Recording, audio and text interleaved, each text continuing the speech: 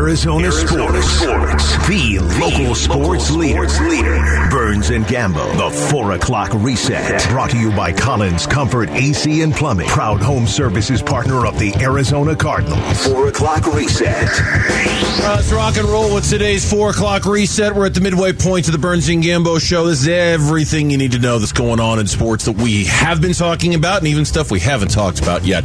Nick Rallis, new Cardinals defensive coordinator, was introduced today. Head coach Jonathan Gannon was the one doing the introducing, and he did say that Rallis will call the defense. Calling the defense, is that Nick's deal, or are you gonna do something? Did I say he was calling the defense? Well, I don't know. I thought maybe I said that I'll get to that when we get to it. Nick will call the defense. I don't think he was trying to be edgy about it. I think it was just kind of a joke going on there. It sounded confrontational. Like awkward. Yeah, it sounded awkward, but I really don't think it was awkward at all. Did you order the code red? You're bleeping right, I did. So, yes, Nick Rallis will call the defense. 29-year-old, youngest coordinator in all of the NFL. There we go. So let's just throw him right to the fire. Welcome to the jungle. We got fun and games. We got everything you want, honey. We know the names. Rallis gave an example, though, of a current Cardinals player who exudes this and Gannon's desire for being violent. Buddha sets the standard on how you play this game. It is violent. It is high motor, 24/7. And I'm just picking one guy out. There's all kinds of guys on this defense that play to that standard, and we're going to continue to demand to push that even further.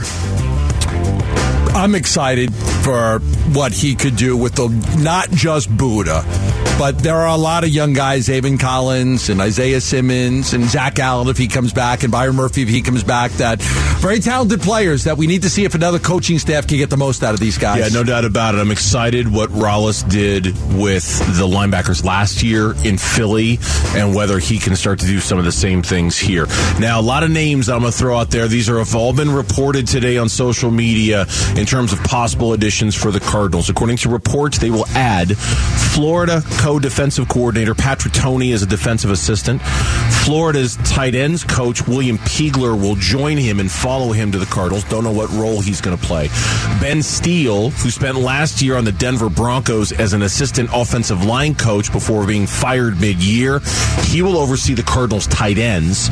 Northwestern cornerbacks coach Ryan Smith is taking that job with the Arizona Cardinals. Whole bunch of names out there. Steele is the interesting one. He's a veteran. He's got like 15 years of NFL experience. Yeah. He's been around a while. But there is an expectation that Gannon might still seek a true veteran presence on his coaching staff. Yeah, we've discussed Mike Zimmer, but I would imagine somebody like that. If it's not Zimmer, somebody else, somebody that you can go to and bounce ideas off of. Mike Munchak is a name that's also been mentioned as a possibility. Okay, yeah, that's been thrown out there.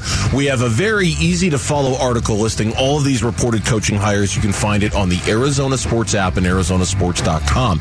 Newsmakers Week this morning on Bickley and Murata. It continued, and that includes legendary voice of the Suns, Al McCoy, ranking the Kevin Durant trade against all others in Suns history. Well, there's no question. It would be number one. Wow. Number one. For Charles Barkley, I happen to agree with that, but yes, number one. Right now we think like that. Let's see what happens. Indeed. Diamondbacks general manager Mike Hazen was on this morning and spoke on the expectations of Corbin Carroll. There's not really expectations. It's a dangerous game to play with young players. Every player, no matter how talented, they have to learn the game at this level through success and failure. And I don't think anyone's immune to that. He is an exceptional player, incredible makeup. He's one of the hardest working, most dedicated players we have in our system. And to me, that's the foundation for a really good player. Some reports yesterday that they might be talking about a long-term extension, but that's difficult. Listen, there's a bunch of players. Seattle has done it with Rodriguez, Franco in Tampa. The Braves have done it with like 3 of their players. It is better to try to lock these guys up early if you really believe in them than lose them in free agency. So they would like to get something done, but I will tell you, nothing is close at all, and they are on a deal. Years away from losing Corbin Carroll in free agency. They control him for a number of years, but they'd like to get out in front of that so that they don't have to. They got him locked up and they eat up some of his free agency years. Kenny Dillingham was on Bickley Bickley and Murata as part of Newsmakers Week gave a warning to recruits as they visit schools across the country. You got to remember, you're being sold something, right, by professionals. It's not about what somebody shows you. It's about what they don't show you. That's the key to a visit, is when you leave a visit or when you're on campus and you hit the last day of your visit, you should be thinking about, what have they not showed me? Because those are the flaws. Those are what they're hiding. Dillingham can sell it, can't he? What are they hiding? I want to know now. What are they hiding on the visit? The things they're terrible at. Those are the things they're hiding. Brian Windhorst expressed a little doubt about Kevin Durant's son's debut going down on Friday. I'll let him explain. There is a desire for Durant to get a 5-on-5 live contact workout tomorrow in Phoenix and then see how his knee reacts to that. Neither Durant nor the Suns are ruling out Friday's game. If not Friday, then it could be Sunday against the Bucks. If not Sunday against the Bucks, then it'd be Wednesday against the Hornets on the road. Yes, we had James Jones on, and he basically said that he's not ruling him out for Friday. There'll be 5-on-5 and 3-on-3 drills, and they're going to wait for him to see how he feels after he, does some of this work. No, I can't. I say I'm pretty. It's just one of those things where I think over the next, we have a practice tomorrow. We'll get a better gauge of where he is tomorrow.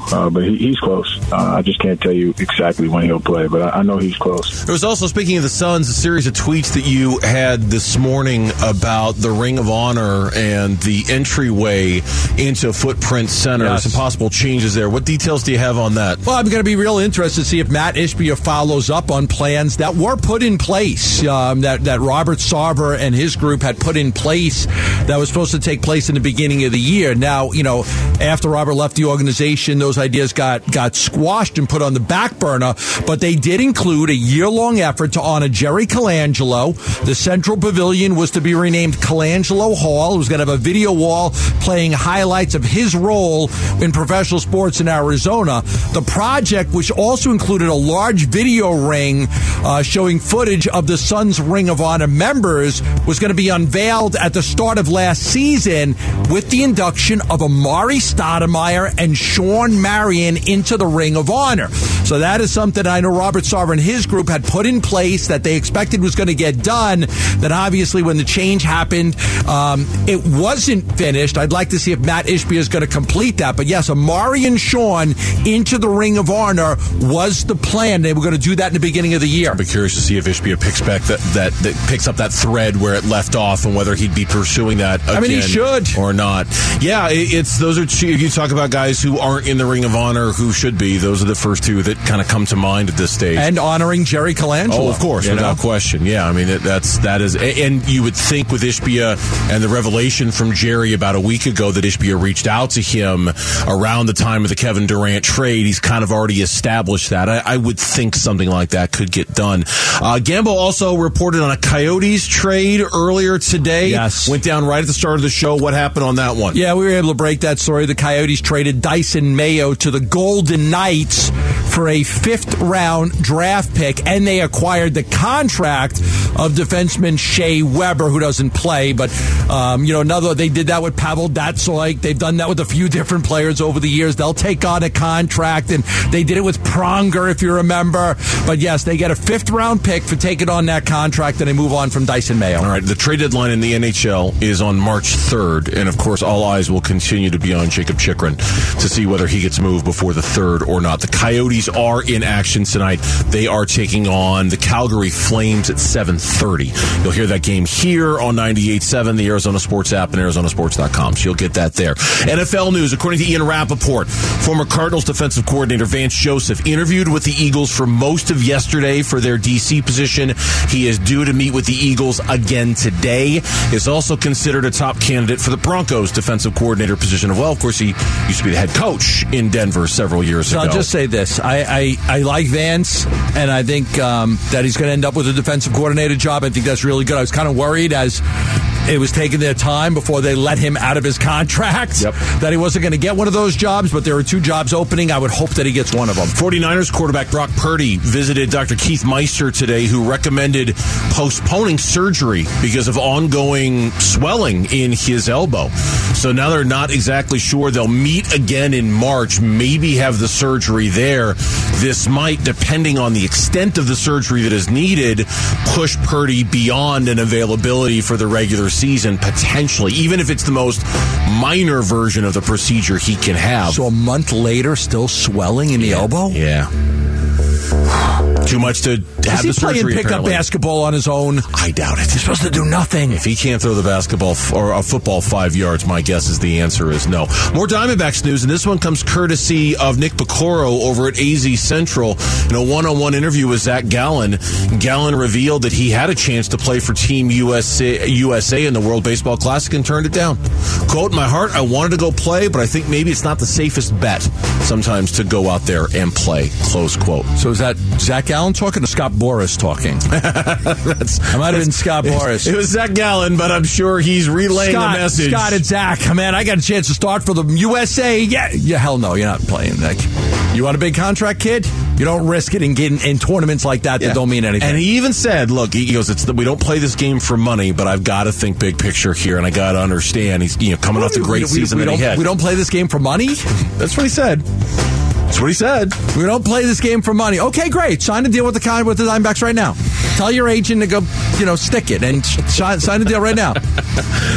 You don't play for money. You do play a little bit for money. We all do things for money a little bit. And then finally from the NBA, not a surprise. Money buys happiness. The NBA All-Star Game was the lowest rated and least watched edition. I didn't contribute to those ratings. I didn't watch 1 second of it. Ratings were down 29%. Viewership down 27% from last year's All-Star Game. Ooh, nobody cares.